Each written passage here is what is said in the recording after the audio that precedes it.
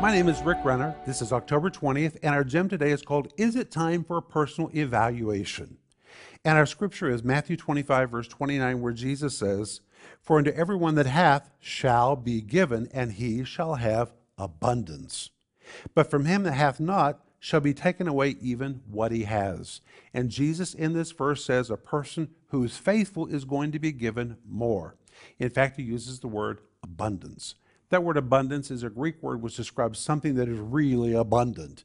In fact, a good illustration would be a river that's become so full it's now beginning to flow out of its banks. It's almost uncontrollable and unmanageable because there's more water than there is banks to hold it. That's the word which Jesus now uses to describe what is given to a faithful person. God is all the time looking for someone he can trust.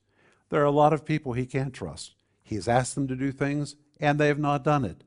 But when God finds someone that's good, someone that's faithful, someone that he can trust, he keeps putting more on their plate.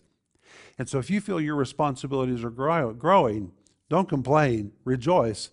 God's found you faithful. This is just the beginning. You're going to have an abundance. That's what I want you to think about today.